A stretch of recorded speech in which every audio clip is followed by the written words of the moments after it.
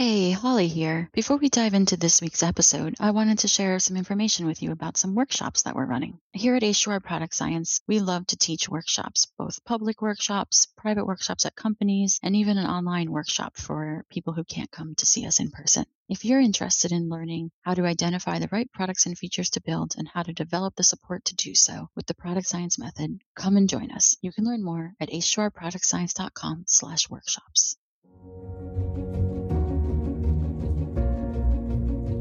Hi, and welcome to the Product Science Podcast, where we're helping startup founders and product leaders build high-growth products, teams, and companies through real conversations with people who have tried it and aren't afraid to share lessons learned from their failures along the way. I'm your host, Holly Hester Riley, founder and CEO of H2R Product Science.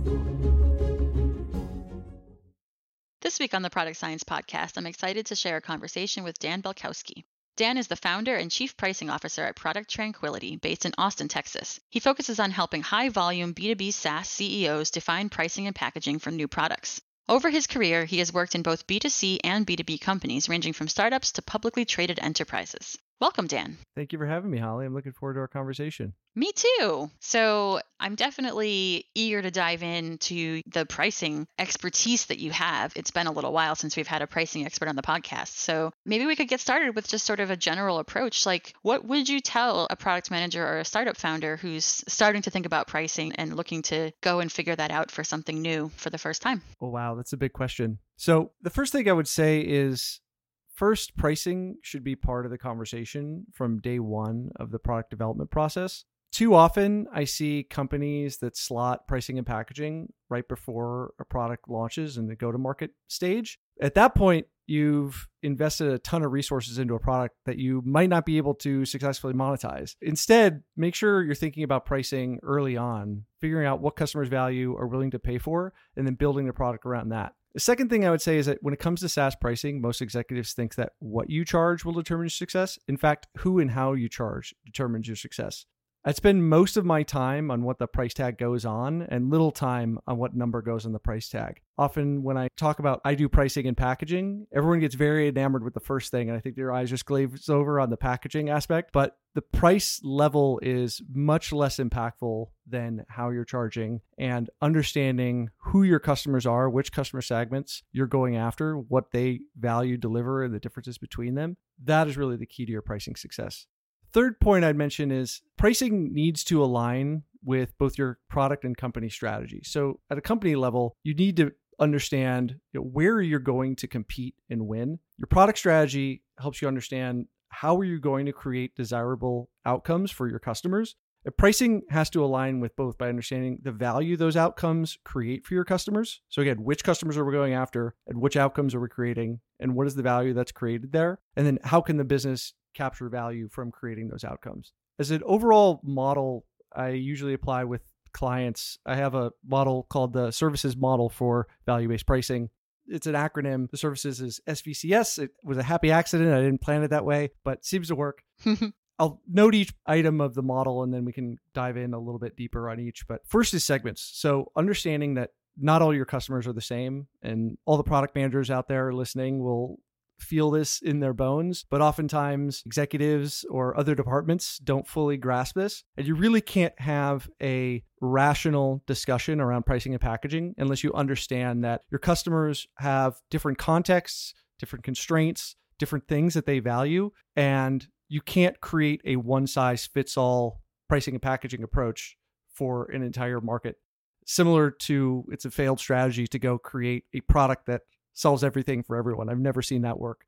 Even worse is you do that and then the CEO tells the CMO, all right, go position this product we sort of built for an average customer when the average customer doesn't exist. Go position it for them and attract those customers. That's a failed strategy. Mm-hmm. The important part of segments follows into the two other points, which is how those different segments are in different contexts. Those will cause them to rank order different value drivers differently, which will cause them to value your product differently, thus the price that is acceptable. Combined with that, you have different competitive alternatives that are available to the segments. You might imagine whether that's on an industry basis, you might have a industry-specific competitor. You may have competitive alternatives that are the status quo or a lot of software companies are competing with email or spreadsheets. You may have different competitive alternatives based upon certain players may only be relevant or available to the enterprise market, while the SMBs are maybe using those email and spreadsheets. And so when we think about pricing, and again, this value conversation is core to pricing, your pricing power really only comes from understanding what is the differentiated value that you provide over that competition. The market will set the price for undifferentiated value. I often use this example of if I set up a lemonade stand and my neighbor sets up a lemonade stand across the street and they're selling lemonade at $5 a cup. If I'm trying to price it $10 a cup, well, the market price is $5. Unless I can prove, I don't know, I've got ginseng and niacin and some special other ingredients, or my lemons are squeezed from the best lemons on the Amalfi Coast of Italy. What is my differentiated value compared to those competitive alternatives? If we think about those first three elements, the segments, value, competition, those all are, you think of as the inputs to our overall strategy. So given all of the segments we could play, the competitive alternatives exist, the value that we could create for those different segments, again, are we best suited to play and win? How can we position ourselves in the mind of our target customer segments to make our differentiated value clear? And then we have to make all the decisions around the pricing and packaging aspects. So packaging we can probably dive into a little bit later, but packaging has several different elements when it comes to SaaS, as well as understanding how are we going to use price as a strategic lever to achieve our business objectives. So that's kind of the overall framework. Obviously, there's many different directions we could go from there, but hopefully it gets us started in the right direction. Yeah. So just to repeat what I heard, it sounds like the services model is SVCS, and it's segments, value, competitive alternatives, and then strategy. Correct. Got it. So I think that sounds really clear and maybe makes it sound a little easier than it is. So tell me a little more. Do you have any examples you can share of a time when you applied this model to help a company set their pricing and packaging? So I think the quick answer is all the time. When we're thinking about segments, there's many different ways to think about customer segmentation. And we could have a very long discussion around different methods and criteria that you might use. And I've written extensively about this on my blog. I actually would love to have that discussion. So feel free to veer in that direction for a little bit if you want. Yeah. So the first way people approach segmentation is what we call an a priori approach. So an a priori approach is basically a fancy Latin phrase meaning what came before. If we think about different ways we might cut up a market, there's already standard ways people think about slicing up markets. So in the B2B world, in B2C, we might use something like demographics, age, income, level of education, geographic location. Well, there's firmographics where we think about B2B as well. So these would be size of the company or industry or the amount of revenue that they have, also potentially geography. This is where usually companies start. However, for a pricing and packaging exercise, usually we want to go a level deeper and what we call a post hoc segmentation, or basically after the fact. Where post hoc, we instead take a zoom out for a second. We can think about a segmentation exercise as at the end of it, we have to know two things. We have to know who customers are and what they want. And the question really becomes, where do we start? In an a priori approach, we start with who customers are. But part of the problem there is that who they are may not often dictate that they actually want different things. I'm a big fan of Jobs to be Done. I know the people you've interviewed, you've probably covered Jobs to be Done at length, but one of the most important parts of Jobs to be Done is context. The fact that I'm a 40-year-old male living in Texas with a graduate school degree doesn't dictate my needs when I get on a bus or get on an airplane or am at the gym. It's that contextual idea that is crucial to understanding what I value. And so we really want to get down to that second layer of value-based segmentation based upon what is a customer's context constraints, what is they value, to understand what our different customer segments are. But for the purposes of example, we may just use the basic firmographic differentiation in between customer segments. So oftentimes companies will find themselves where they've got very clear SMB, mid-market, or enterprise segments. And so going back to what I was saying before, where I was working with a client and the tools that were available to their SMB customers were much more limited. The SMB customers have a do-it-yourself type of attitude. And so the comparison was actually, hey, we're going to try to build this thing internally, or we're going to string it together with Zapier and Excel spreadsheets rather than, go and buying a product. Whereas the enterprise clients had a much more, robust off-the-shelf solution that they could use. And so when we think about that change the reference value of what the customers are doing, right? There's a certain inherent cost to doing it yourself versus the cost someone would outlay to buy an off-the-shelf solution. Mm-hmm. And then also the value drivers. What is the customer benefiting by choosing one of those alternatives over another? And therefore, the differentiation for the client becomes different. Where if we think about the SMB customer who's stringing this together with Zapier and Excel spreadsheets and emails, maybe they have Johnny, the intern, who's updating a spreadsheet every week. The problem is Johnny sometimes gets sick, right? So maybe the spreadsheet gets out of date, which is a problem if that report is required for a weekly executive meeting. Sometimes Johnny might make an error on the report. Sometimes Johnny might accidentally make the spreadsheet available on the public web, so therefore it violates some data security standards. And so in those cases, we might talk to things like the repeatability, the consistency, the error-free rates as value drivers. Versus if we're talking to the enterprise customer, obviously there's going to be a whole bunch of different check-the-box features. We're going to focus our value creation and value messaging and how we create our packages and discuss those at a different level with the enterprise client. Does that help? Yeah. So tell me more about how you find out which things are valued by the different clients. That's a great question. So I'm a big fan of jobs to be done. And in jobs to be done, we have an understanding of, if we think about a job story versus many people in product management, because of the ubiquitousness of Agile, are used to user stories. User stories start with a persona. I want to do something. What we're doing with jobs to be done instead is we're moving from solution space to problem space, which I think is an important step, where in a user story, we're usually using it to describe to engineering some interaction of an actor on a system to create some output within that system. Mm-hmm. Where in a job story, we're taking a step back and trying to understand, okay, our product may not even exist yet, but that doesn't mean the customer's problem doesn't exist. Going back to what I was saying before about my demographic variables as a 40-year-old male living in Texas doesn't necessarily dictate why I want something. It's more the context and the constraints that I'm facing. So we put those front and center. And then also in a well-written job story, we outline what it is that the customer's trying to achieve. What is the outcome that they're trying to get? And so the best way to go about this is through talking to your customers directly. There's really no simple way to do that. And there's many, many people who have elaborated much more eloquently than I ways to do this. I highly recommend, if folks haven't listened, Business of Software Conference. Bob Mesto, who's one of the founders of Jobs to Be Done, helped co-wrote Competing Against Luck with Clayton Christensen. And I actually just read his book, Demand Side Sales, as well. He just gives an absolute masterclass on interviewing customers in a job to be done framework. Also highly recommend Tony Elwick's work, who wrote What Customers Want, in ways to get customers to help them reveal their underlying needs, their outcomes that they're trying to get to. Yeah,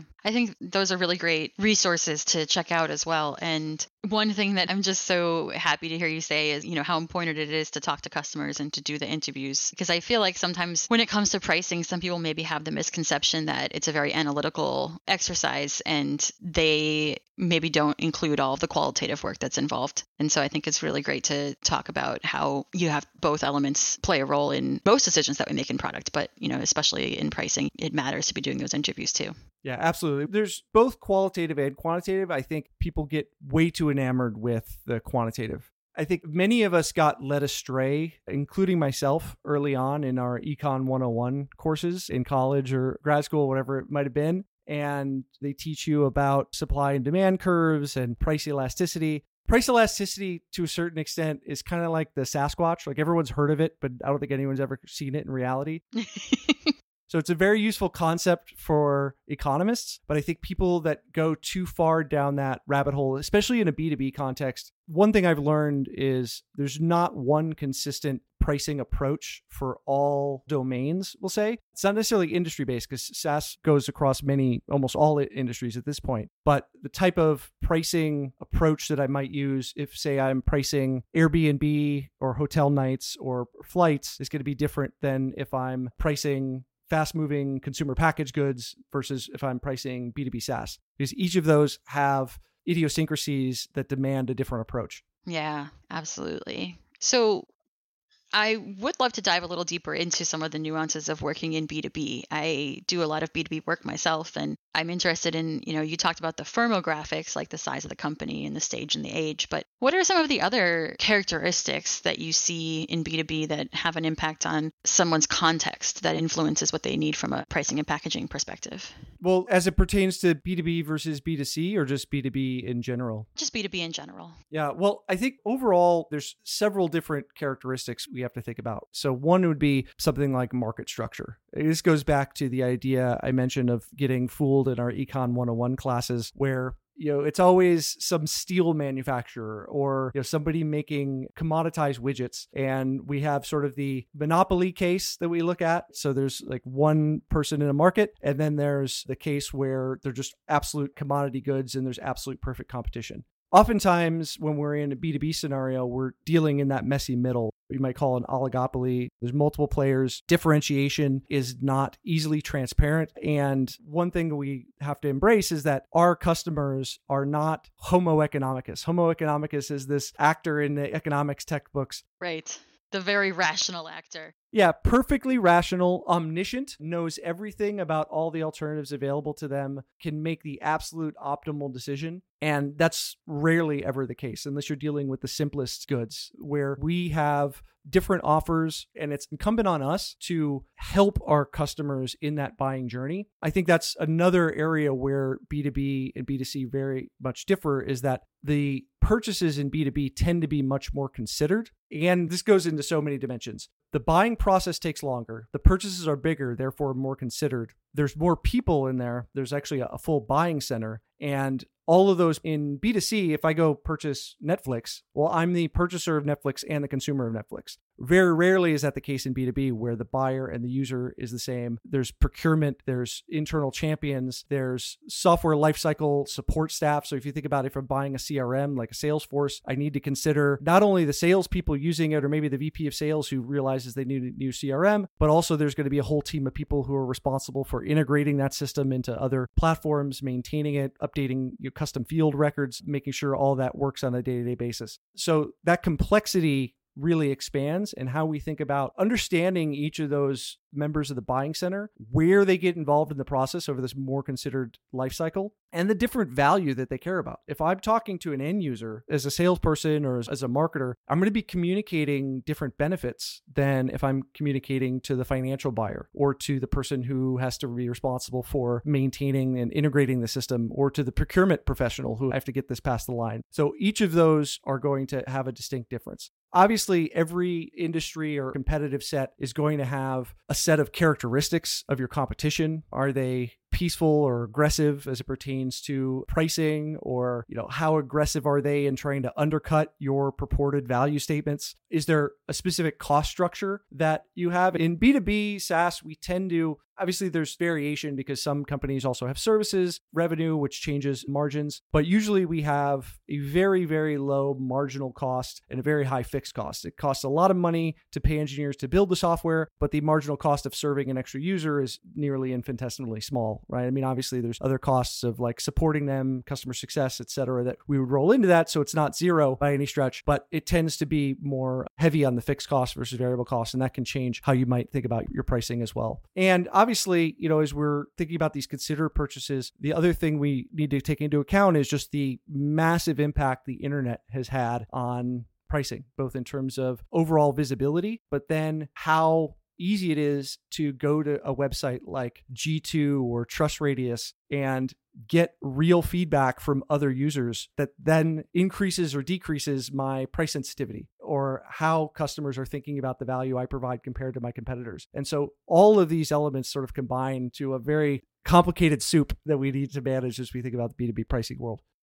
Hey, so I'm going to interrupt us here for our first ever sponsor. It's Product Board, a software for product managers. In previous episodes, we introduced you to Sophie Lalonde, Group Product Manager at Product Board. She told us about getting a hypothesis wrong and going back to iterate on it. I asked her how she got the space to do the iterations, and here's what she said. First of all, you have to say goodbye to your ego sometimes. That's really, really important. The second thing is beta is space. You have a beta not because it's a check mark. not because it's just one step, but it's because you're trying to really challenge your assumptions and you're trying to figure out, did what I build solving the right problem? Is it solving the problem well? A lot of people use beta as a way to just say, okay, we've gotten that step done. Now we can go launch. It's like, no, no, no. That's a time to really ask the hard questions. And when you get further in your career and you can go to the executives and say, I think I was wrong in this assumption, you start to sound actually more smart. It feels like you're saying that you made a dumb decision 12 months ago. But in reality, that is what business is. It's trying to learn. Everything is a bet, everything's an experiment. And so the faster you can learn and the faster you can pivot towards the right direction, the better off you're going to be in your career. I love the lesson Sophie shared here. Listen to future episodes to learn more about Sophie and how she uses product board in her work. For now, though, back to the interview. Yeah, that's great. That's a lot of good nuggets to chew on. So then I guess another area that I want to pick up on, going back to that services model, you had segment and value. And I feel like we talked decently about those, but let's dive in a little bit into competitive alternatives. Like, how do you think about that? Yeah. So I guess from what dimension? The two dimensions that come to mind for me are the value differentiation as you compare to the others in the competitive landscape, whether any differences in your pricing are actually a competitive differentiator in themselves. Well, I think there's something we haven't talked about yet, which is one of the first things I will talk to clients about is, do you have a preferred pricing orientation? A pricing orientation we can think about as, how is pricing done around here? What are the inputs that we care about? And generally we think about basically three primary pricing orientations. There's cost-based pricing, competition-based pricing, and customer value-based pricing, often referred to as value-based pricing. But if we said that, then we wouldn't have 3 Cs, and marketers love our 4 Ps and our 3 Cs and all those handy acronyms. And I think of them as a journey, as a ladder. I think some people will come and say, well, if you're not doing value-based pricing, you're wrong and evil and you should throw everything away. Like, no, it's a journey. I think value-based pricing is this North Star. It's a goal never to be reached, but it helps us understand, how we fit in the market, how we deliver value to customers. But you're going to start with cost-based pricing often. And this goes back to, I think, your initial question on if you had advice for a startup founder or, product manager thinking about a new product. It's like, well, first of all, at the very beginning, I need to be able to understand, okay, do we think that the thing we're building has value for people and will they be willing to pay it? Because I have to make a pretty significant investment decision based upon that. But once it comes to, okay, the thing's already been built, your fixed costs are sunk, not important anymore. Now I need to make sure I can keep the lights on. If our goal as product managers or as company leaders or as companies in general is to have an impact on the world, create satisfied customers, our ability to do that we can only do with profit. So you're not going to be around to help those people very long if we can't keep the lights on. And so you really need to understand your costs. And I think that's one mistake as people go through this journey of pricing orientations. They really lose sight of, oh, well, yeah, we used to do cost-based pricing, but we don't need to worry about our costs anymore. It's like, well, no, you do. That's the floor on, what is viable. Otherwise, you're going to be running out of business pretty soon. Yeah. So then we go to competition-based pricing. And competition-based pricing, we can think about the disadvantages of cost-based pricing is that it's a very insular view. You're navel gazing. You're like, oh, what is my costs? But your customers don't care about your costs. They care about their problems. So justifying your pricing based upon your costs is you're living in an alternate reality. And so then we go to, okay, what is the competition in the market charging? Where do we feel that we create differentiated value? And that when I say differentiation, that could be positive or negative differentiation. And that's not necessarily a bad thing. There's a lot of successful companies. Ryanair, the airline in Europe, made a very successful business by unbundling a lot of things that people didn't care about. Like, oh, you want checked bags, you want extra luggage, you want snacks on the plane, you want extra leg room. So those would be negative differentiation if you're looking against more of a full service airline carrier. But that's the market position that they've decided to enter. And so their whole go-to-market is based around that differentiation. And so understanding that. When we get to value-based pricing, we're really starting to look at what is the differentiated value that we create. So when I look at competition-based pricing, the difference between that and value-based pricing, we can think of as I could go look at what everyone is charging and say, all right, I think we're at some level of discount or premium to these other people. But the problem there is it can create this herding mentality where everyone's sort of just averaging to whoever the leader in the market is, or maybe slightly like I'm coming out with a CRM. Salesforce is the number one brand, so I'm going to be at some 20% discount to Salesforce. So not very advanced. When we get to value-based pricing, we're actually looking at a much more granular level of what is the outcomes that we're creating for customers and how does that differ between what the competition provides and what we provide. So it's a much more nuanced view of value-based pricing. And I think why value-based pricing is so hard. I've seen some numbers. It's hard to get very good data on this because obviously people don't shout from the rooftops that they do value-based pricing. But I think only about 20% of companies actually adopt value-based pricing, because the problem, as soon as you get to value-based pricing, it's not just a pricing exercise. It's an entire go-to-market system. You need value-based selling, you need value-based marketing, you need value-based customer success. It's not just that the pricing team can go off in a room somewhere and do some calculations and like, there you go, there's your price. But value has to be sort of a core aspect of the business and really justified sort of the whole way through the customer lifecycle, especially in subscription when you have a ongoing relationship with your customers. Mm-hmm. Do you have any examples of a good value-based pricing model that's out there that our listeners might know of? That's a great question.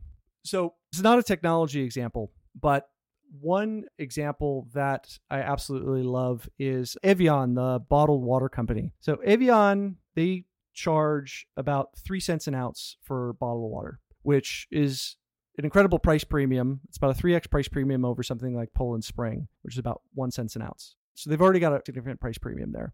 And if we think about most Americans, I bet a blinded taste test with the tap water that comes out of their faucet probably wouldn't be able to make a difference. They're about a 1500x price premium over the tap water that comes out of your faucet, the standard American home. Evian created a new product called Evian Facial Spray. Evian Facial Spray is a spray that if you put on color cosmetics in the morning, as you get into the afternoon, those color cosmetics fade. And so Evian Facial Spray is water with a little bit of aerosol, and you spray it on your face and it revives your color cosmetics. And there's a group of customers or other competitors that do something similar, Supergroup and a few others. I'm not an expert in that market, so I don't remember all the competition. They were able to charge, I think, a 70 or 80x price premium over the price that Evian charges for bottled water, because they shifted what the value meant. It's not just water with an aerosol. The value is reviving your color cosmetics. So the change from that customer's perspective is, okay, is this worth my time, the extra material to put on another coat, another application of cosmetics in the afternoon?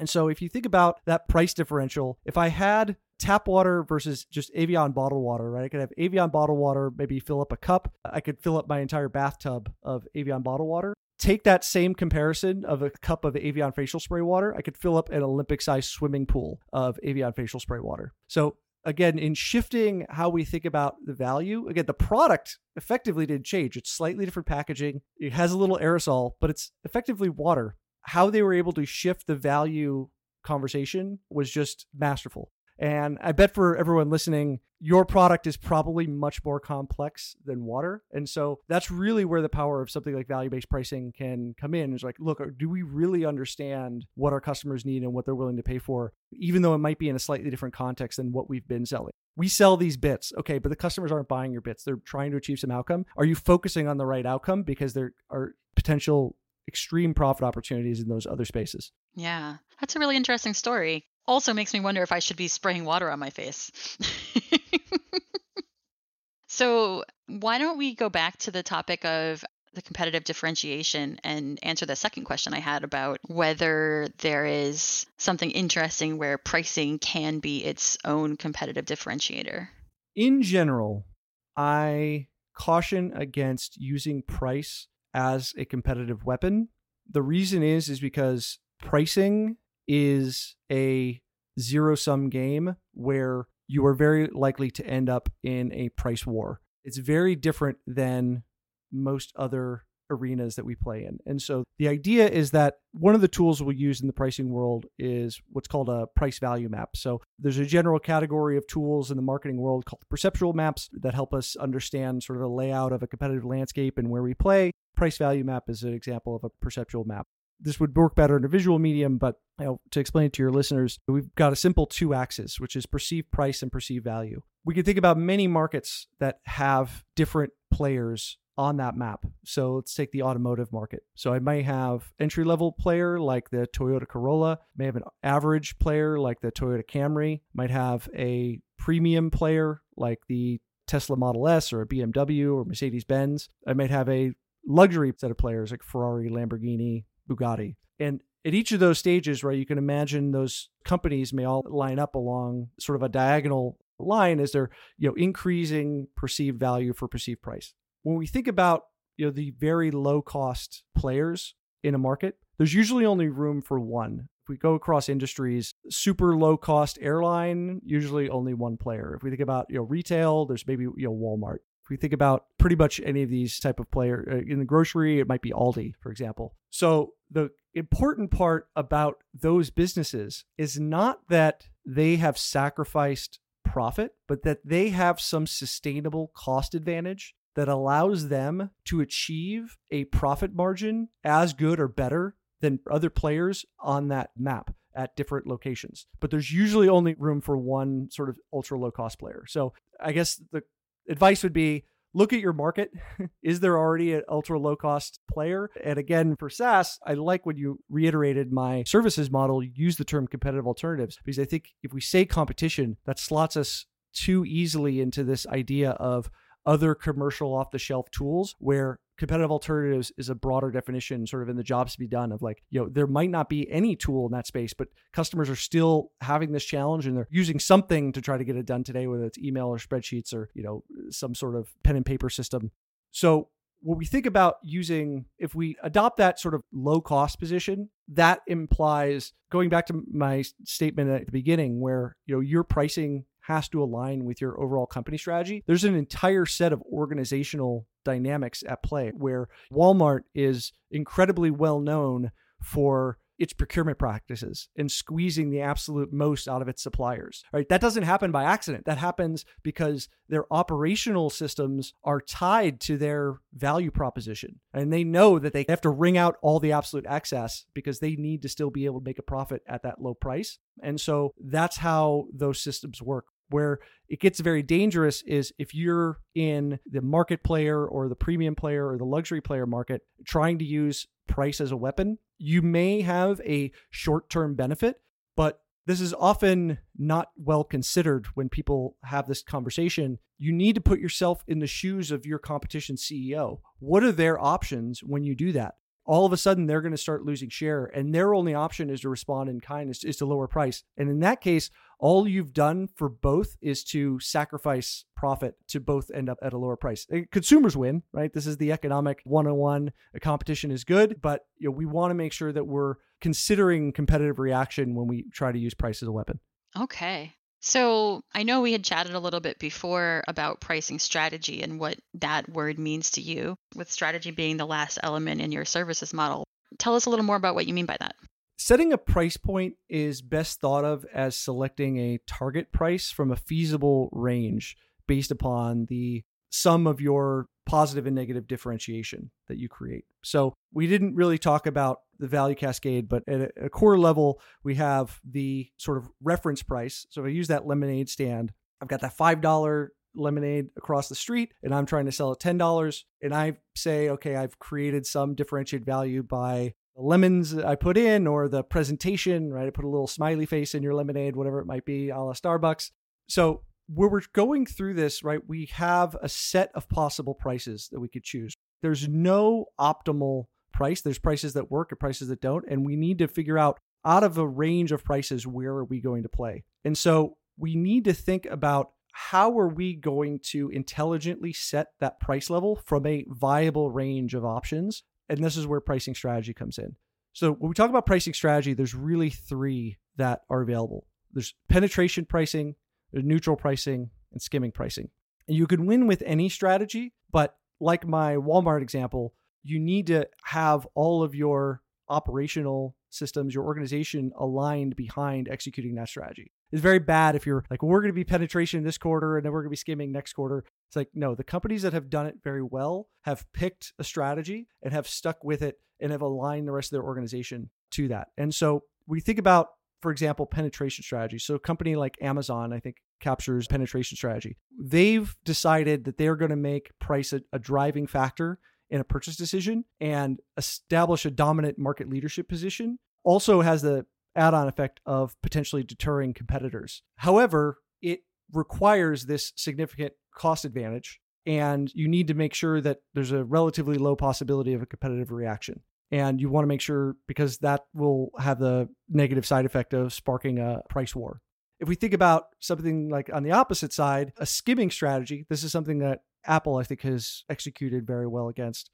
I remember all of the articles from 2012 to 2018 talking about how Apple was going to get their lunch eaten by Samsung and all of the Android high-end competitors, that Apple really needed to lower its pricing. Well, they refused. They came up with a very intelligent way of releasing the newest iPhone, and then they created basically lower offers through their older versions. So if I have the iPhone 11 just comes out, iPhone 10 then becomes my next barrier down at a lower price point, right, to provide some protection, but they're still able to protect or create those premium prices. And this is an ideal strategy when you want to maximize revenues from the high end of the market. But the danger, again, as it pertains to all those articles, is that it potentially leaves room for low-end disruptors. And then, something like a neutral strategy, I think somebody like Microsoft has executed very well against. And that's like when you want to take the focus off prices, like you're in a mature market or a later stage of a product lifecycle. It's really good if you're in, for example, a slow growth market, when you're competing against a prominent market leader, or when neither of the other two options is available to you. Mm-hmm. Okay. So I'm looking at the time and thinking we're probably coming up towards the end. Before we get there, I do want to go back and ask you a little bit about how you gained all this knowledge, because I usually do ask people to tell a bit about their story or their journey. So how did you first become so interested in pricing? Yeah, I mean, well, when I was 5 years old, I was really interested in the pricing of juice boxes. No, that's not correct.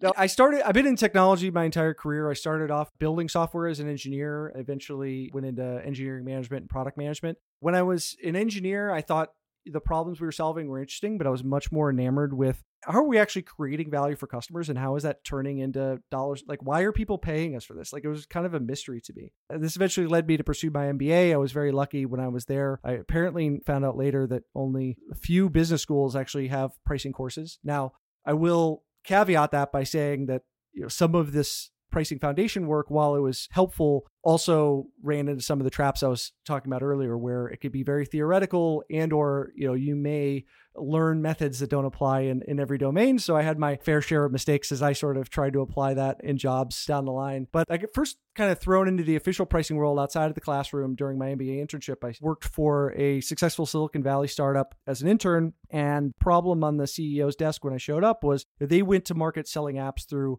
4 major go-to-market partners. And one of those go-to-market partners decided to occupy the low-cost position in their market. And so they had a mandate that all of their app partners have a freemium version of their offering. And so I spent that summer, and among other projects I helped them with, but good focus of that summer was helping him determine, okay, well, we have to make this change for this one partner. Should we have a freemium offering for the rest of our partners? And the short answer is no. TLDR, I do not recommend freemium. That's might be a whole other podcast. We could talk about that. But that was sort of my first step into the freemium world and pricing.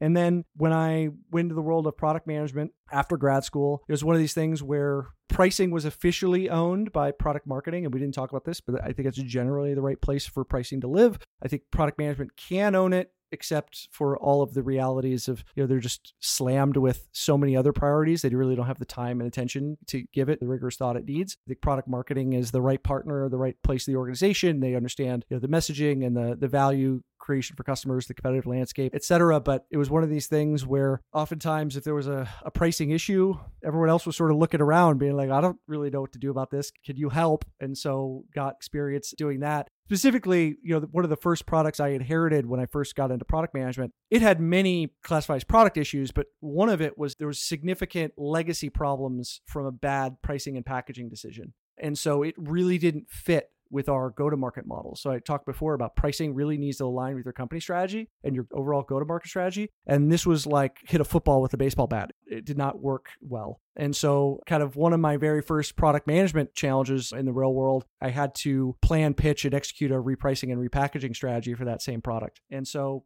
just one of the benefits of working at that company was it operated very much like a private equity firm in the fact that we were constantly acquiring other businesses at 10 to 50 million in revenue. So I got to see a lot of mistakes from early stage companies and sort of what not to do. So kind of built my understanding there and decided to go off of my own 3 years ago and been doing it ever since.